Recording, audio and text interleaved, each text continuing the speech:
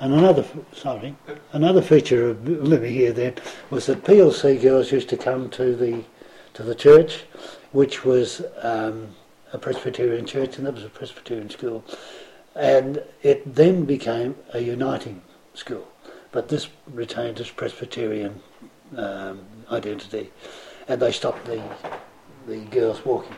But every Sunday morning when our kids were very small, they would sit on the back of the car waiting for this group of women, young, well, they thought they were women, these young, who never stopped talking. You could hear them leave the school, and the crescendo would go past.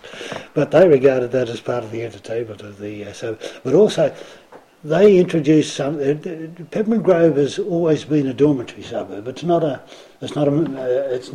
operating suburb in the normal sense of having a series of functions that are carried on.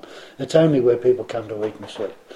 And PLC, and to another extent St Hilda's and so on, they do introduce another element, a livelier element of youth and kids having a bit of fun, that sort of stuff into the area. And as I say, girls smoking down the lanes and so on.